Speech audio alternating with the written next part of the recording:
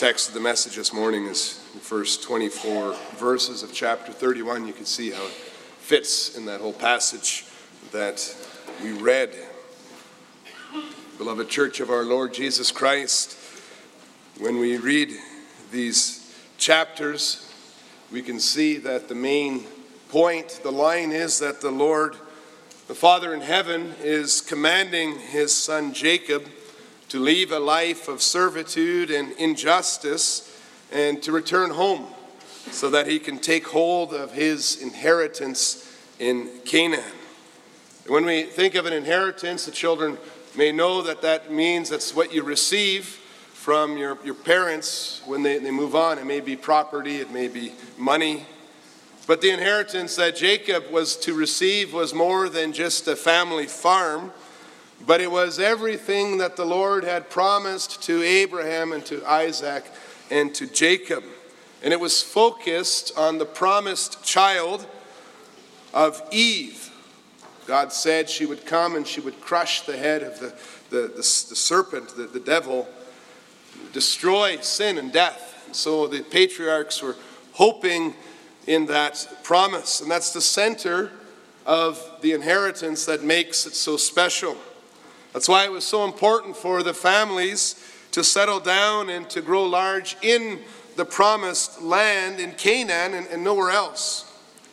When God called and commanded Jacob to return, it was like he was calling him out of an energy-sucking, sticky swamp with little hope for the future, and he was calling him to a comfortable place that he would inherit, that would serve as the waiting room for the promised Messiah, Jesus Christ.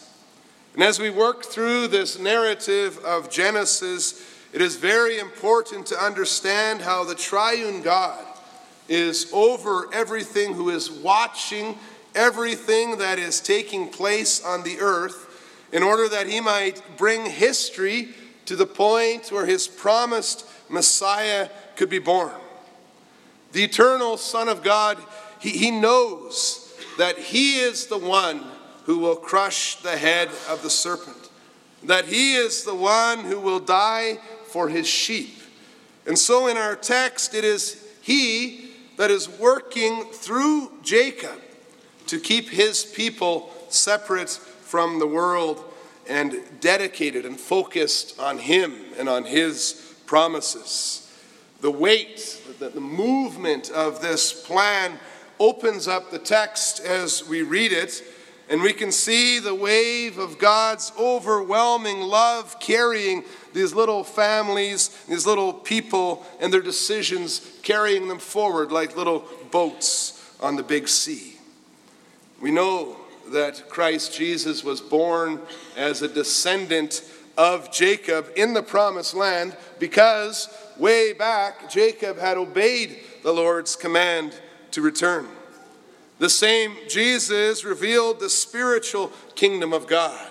He revealed an inheritance that is much greater than just a piece of property here on the earth. Everyone who believes in Jesus Christ separates themselves and their children from the world to follow him in that hope of this eternal kingdom that he promises. We will inherit a kingdom where we will live purified by the blood of Christ, and we're able to live in perfect harmony with the Father in heaven. In fact, we already see that today. We hear God calling us. We hear God commanding us through the text today. And I preach to you the gospel of Jesus Christ under this theme. God calls his church to take hold of her inheritance.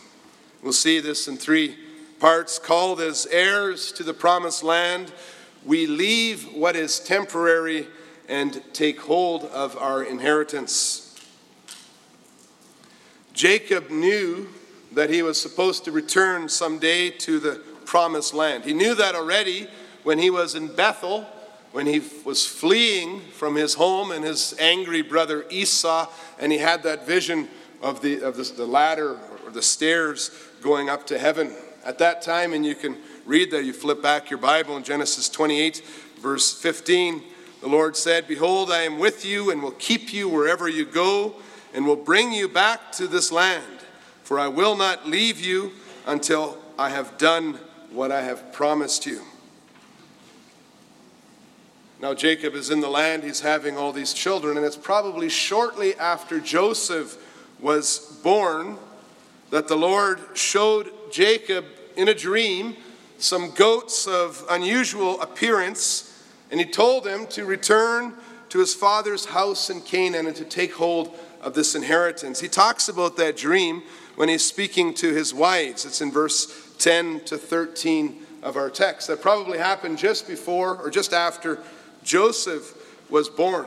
Because we see in chapter 30, verse 25, as soon as Rachel had born Joseph, Jacob said to Laban, "Send me away."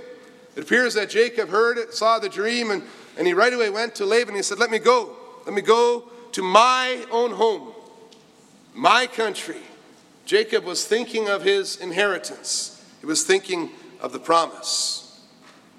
While Laban made it very clear to Jacob that he wasn't going to give Jacob anything besides his 2 daughters and their servants. And he basically said to Jacob, "If you want to build up your wealth, I'll start paying you for your services starting now." You can read that in verse 28. Laban said, "Name your wages." Now, Jacob may have expected to have a percentage already. Laban said, "Not a chance. We'll start now. What do you want?" Now imagine you were Jacob, and imagine you just had that dream that we could read about in verses 10 to 13 of chapter 31.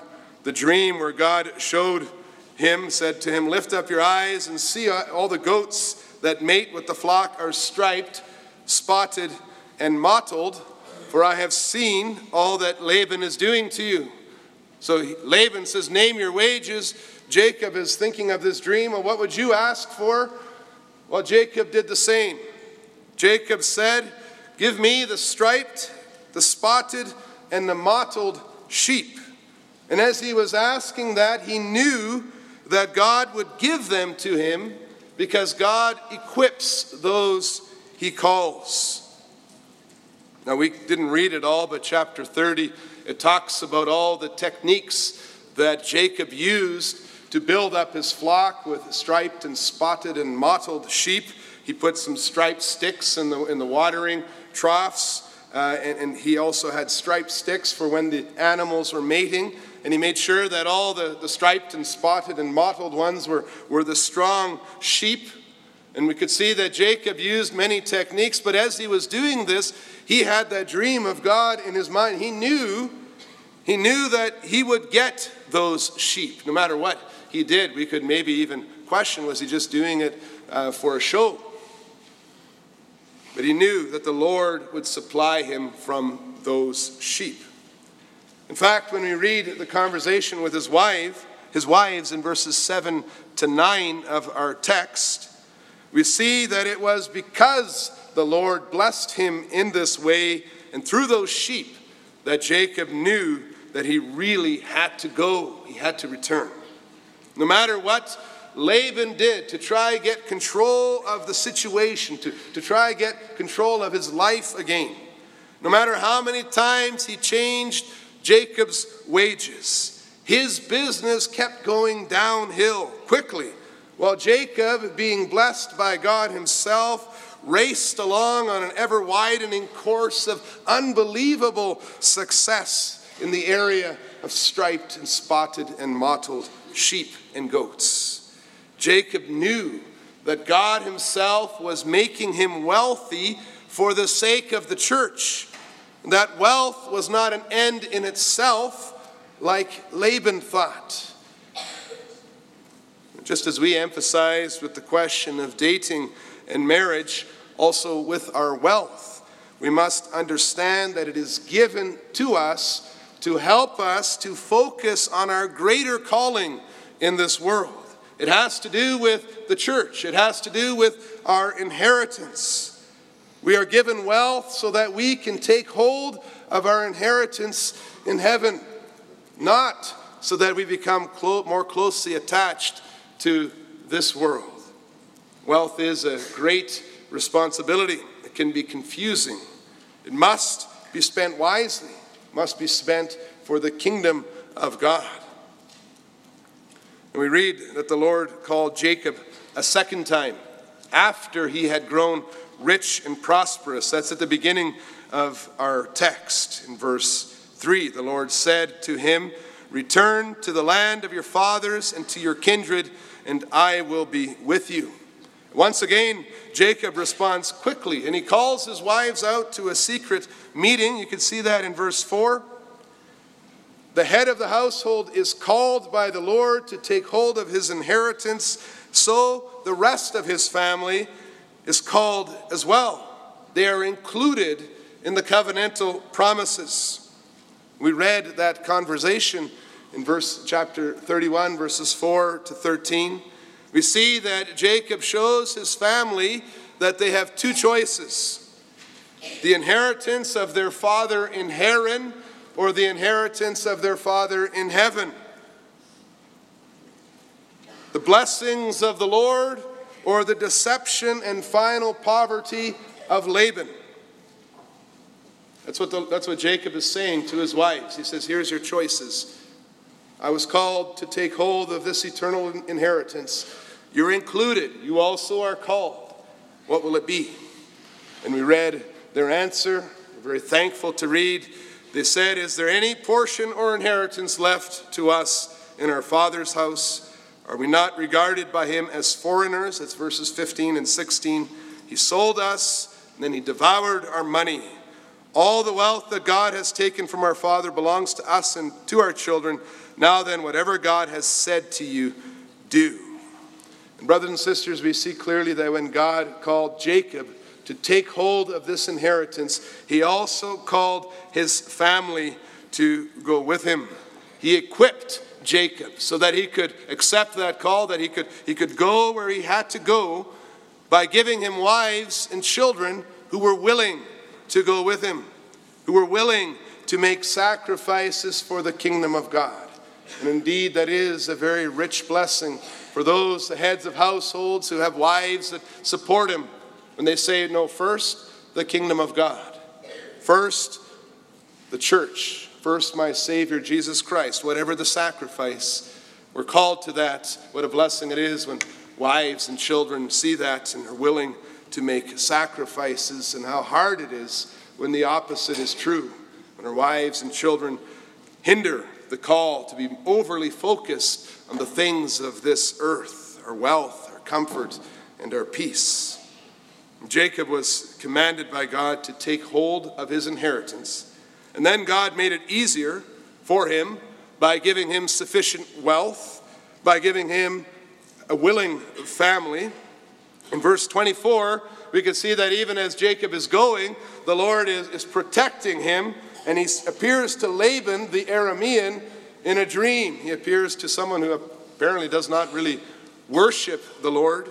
And he appears to him in a dream, and he says, be careful not to say anything to Jacob, either good or bad. We sang that in Psalm 105 as well. The Lord says, don't do anything, don't harm my anointed ones as they go and take hold of their inheritance. The Lord Jesus, as he faced his opposition and hatred on the earth, he could look to this passage. He could know that no one could do a single thing against him without the will of his heavenly Father in heaven. Laban was warned by God. Laban knew that God was with Jacob, that Jacob was protected. The church was protected. The Lord showed Jacob that he was the rightful heir. He promised that Jacob, the church, would receive the inheritance. He commanded him to leave Laban's house when it was time to go, and then he paved the way with flocks before him, his wives beside him, and God's divine protection all around him.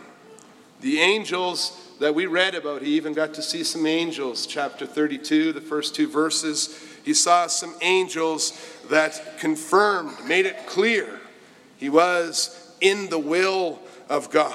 He was blessed because of his obedience. And yet as we look at this passage, we also see that it was not so simple.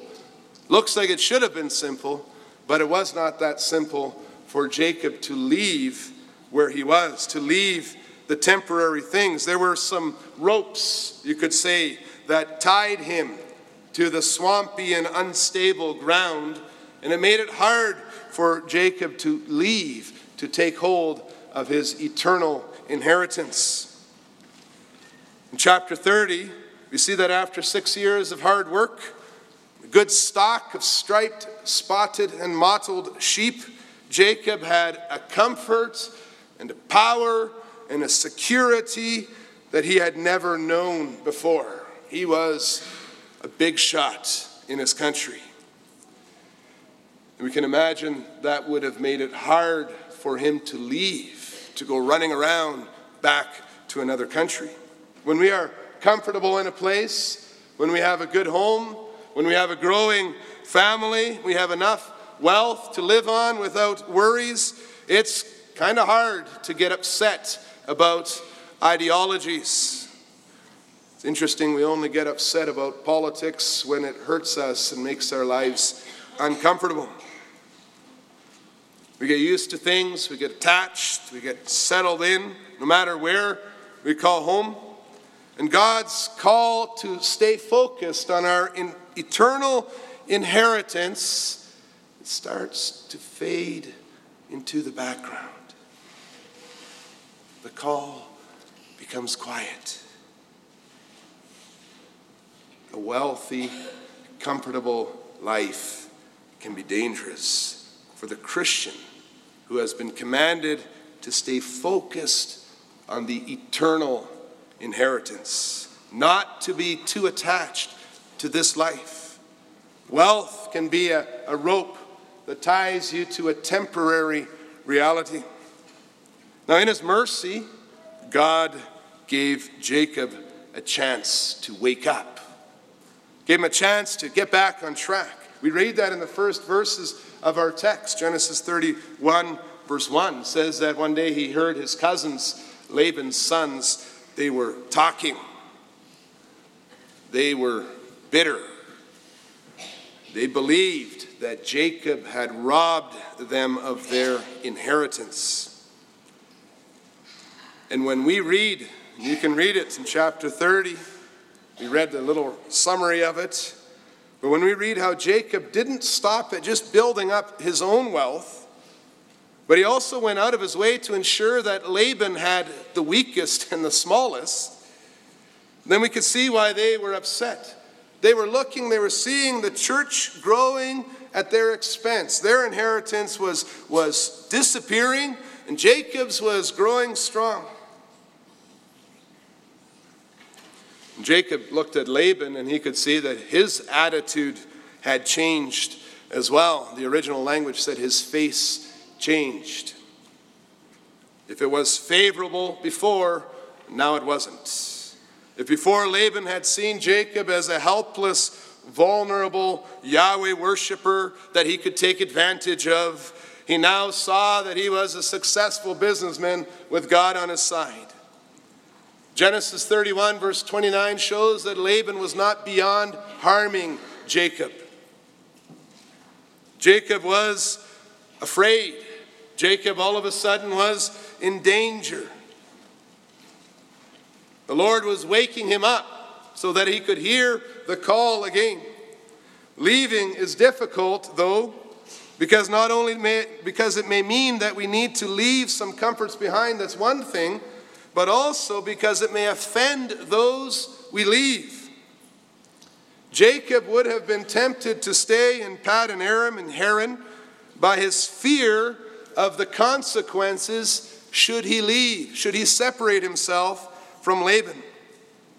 Sometimes fear of the opinions and judgments of others is like a rope that makes us stay in an unhealthy place.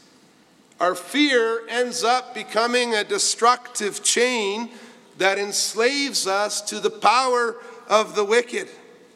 We don't leave because we are afraid to. We are more impressed with the power of man to hurt us than with the power of God to help us. We have all been in those situations, and the Lord shows He understands. Israel had the same thing in Egypt when they were thinking of leaving, but they realized the cost. Every time they'd leave, God made them work harder. Oppression, being vulnerable, having this fear in our hearts, this anxiety, it makes it difficult to leave. Makes it difficult to get our minds off of what is temporary, off of earthly things. That's why it's so important to know and to hear the proclamation of the gospel that there is another and a greater kingdom, a greater God. There is another option. We don't have to live in the vicious circle of fear, of the opinions of others, of fear to leave and getting caught up in the circle of these earthly things. There is a choice between staying in the fear or standing up against it with the one on your side who tells you not to fear. We read that in Luke 12. Do not fear, little ones. There's a choice between the inheritance of oppression and the inheritance of peace and victory in the church. And then with our faith in the promise of salvation in God, like Jacob, it becomes possible to cut the ropes of fear that tie us to the sinking ship. Then we can follow that hunger for peace that we have in God. We could think of God's kingdom. It gives us courage to move out of what is temporary and failing. And when we see how God himself used the threats of his family to bring Jacob to definitive action, to put him back on the trail to his everlasting inheritance, we are reminded also of other theologians. There was a group of the Puritans. They said the hardships make us love the world less. Hardships make us less tied to this temporary life. They help us break those ties to what is temporary. And then there are those among us who ruin every argument we have for separating ourselves from the world by just taking worldly traditions and superstitions with them. They say we're going on to eternal life, and they take their traditions and their superstitions of this world with them. Rachel stole the household gods. She left for the kingdom with her little gods under her arm. People like this, their bodies leave.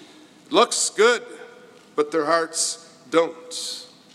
Those household gods that Rachel took were probably related to cultural superstitions about well-being, protection, or good crops, or fertility, other earthly pursuits. Do you see, brothers and sisters, how much the world and what the world promises infiltrates the lives of God's people? Do you see how hard it is to leave that temporary world, that empty world? Jacob's main reason for leaving Haran, leaving Laban's house, was because he wanted to return to obedience. He wanted to devote himself completely to his God, to be in the place where the Messiah was coming, to receive his Lord with open arms. His departure was a statement. It was a declaration of his faith in the one true God.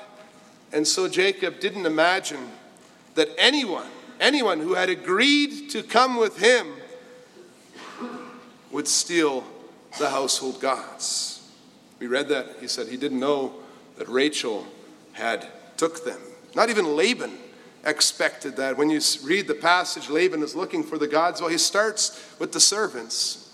He doesn't expect the daughters who agreed to go to take those household gods with him. Sometimes it's difficult to leave because of a wealthy and a comfortable life. Sometimes it's difficult to leave because we are afraid of people. Sometimes it's difficult to leave because we love this world. We love the traditions and the superstitions too much. Makes us ask how many household gods have infiltrated our homes. Could it be possible that even while we are saying to the world that we have to be different, that we have to remain separate, we are at the same time imitating the world's lifestyles? We are adopting their priorities. We are carrying their gods in our hearts.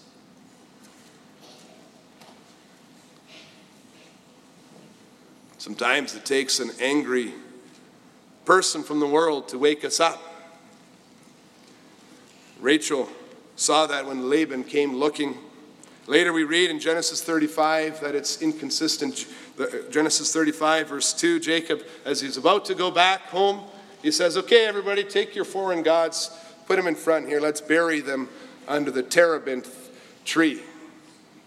It's a slogan we can have in our homes. Bury your household gods under the terebinth tree so you can go before the Lord with clean hands and a pure heart. Now, leaving is also difficult when it includes family. When Rachel and Leah told Jacob, now then, whatever God has said to you, do, they made it clear that they were willing to leave father and mother and to cleave to their husband. You see it often, maybe not so much in our circles, but definitely in the world as the church is growing and growing. Faith will often separate you from family that does not have the same faith. The Lord Jesus recognized this special challenge. He spoke specific words to this. He says, truly I say to you, there is no one who has left house or wife or brothers or parents or children for the sake of the kingdom of God who will not receive many more in this time and in the age to come. Luke 18 verses 29 to 30. It's a precious, precious verses for many brothers and sisters in the world. We understand how Laban, as a father, may have been very offended that their faith forced them to flee. He even says that I just want to say goodbye. And so we're very pleased to see also how God in his grace allowed for Laban and Jacob and his family to have a covenant of peace that was at the end of chapter 31. Sometimes following the Lord Jesus and his kingdom, sometimes that will take you places where members of your unbelieving family cannot go. They cannot even understand it. How blessed we are then when God allows us to separate ourselves from them with peace, with kindness, with understanding, even as we pray for them to repent. There are many things that tie us, that attach us to this temporary world. And as we see them, and even as we sometimes have difficulty letting go, let's remember the words of Paul, who explained this clearly in Philippians 3, verses 7 to 8. He says, whatever gain I had, I counted as loss for the sake of Christ. Indeed, I count everything as loss because of the surpassing worth of knowing Christ Jesus my Lord. For his sake, I have suffered the loss of all things and count them as rubbish in order that I may gain Christ. Indeed, like Paul, we too, as Church of Jesus Christ, we strain forward toward the goal for the prize of the upward call in Christ Jesus.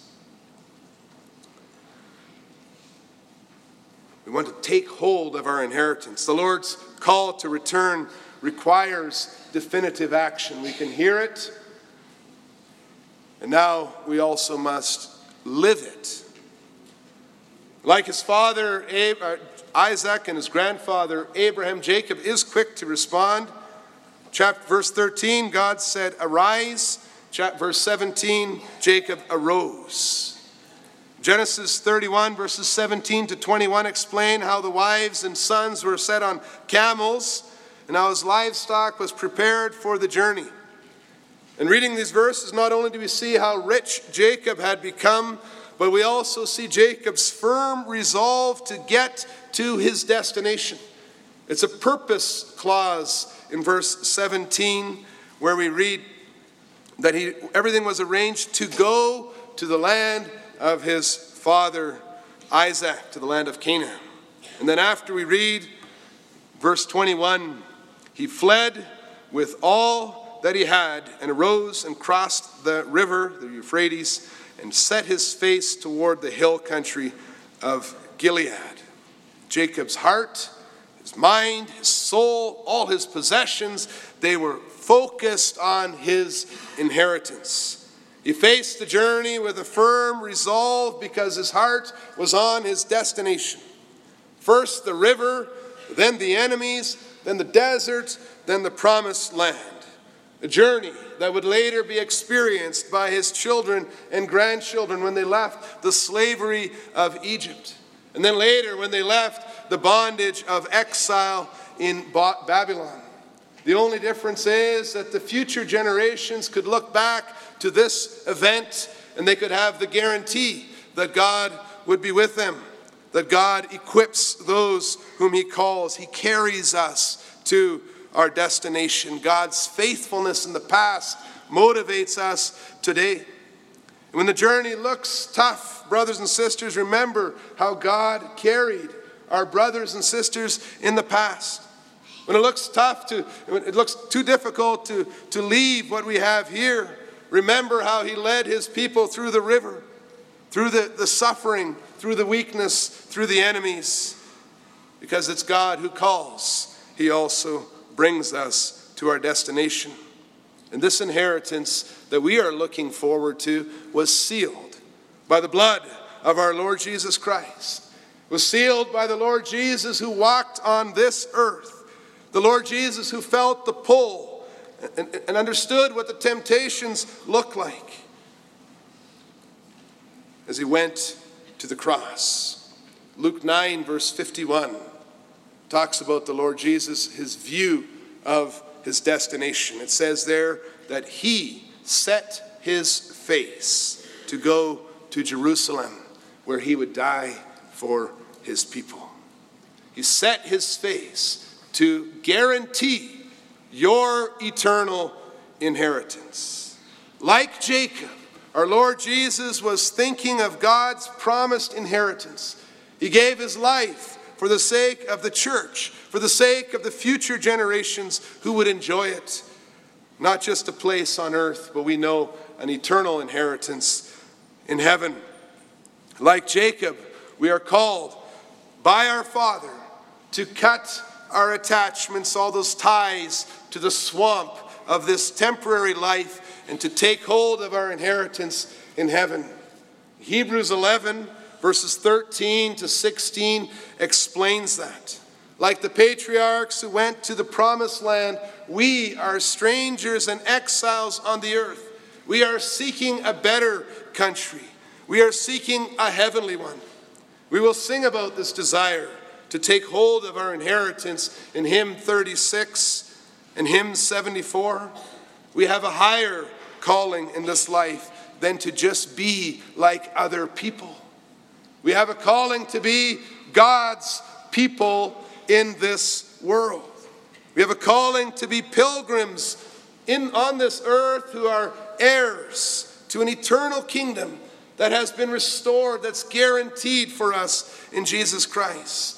When we break the ties with earthly things that cannot satisfy the longings of our heart, when we break the chains that holds our heart to people or to places or to things that are weak and slowly wasting away, then we are able to lift up our eyes and see the big picture. Or better yet, we are able to walk forward to the next stage in the unfolding drama of God's amazing plan for his church. We also are on that immense wave that carries all God's people to the destination. He tells us plainly, I am the way, the truth, and the life. No one comes to the Father except through me. And when you go to him, and through him, you will find that he has prepared a place for you in heaven. This week again, brothers and sisters, we have been reminded of how fragile our lives on earth are. We cannot put our hope and confidence in ongoing safety, on ongoing health. We had the bus accident, affected many of our lives. A dear sister in our neighboring congregation has had a stroke. We live, we breathe each moment by grace alone as we live in our temporary dwelling. It gives us perspective. Why are we doing the things we're doing? What is the value of that dollar I gained? Why do I have this family around me? What's important in this life? What a blessing, what a comfort to know that this temporary life is not all that we have. What a blessing to hear the words of our Lord Jesus, fear not, little flock, for it is your Father's pleasure to give you the kingdom. May this promise be something that is real in your heart. May it affect your decisions. May it be visible in the way that you manage your treasures on earth. May the call of the kingdom be clear to all the heirs in your household. May the attachments to this world be weak, and your longing and your desire for the eternal kingdom be strong. May your treasure be in heaven, so that your heart will be too. Amen. We'll sing together, standing, if you're able to stand, hymn 36, a response of God's people to the gospel.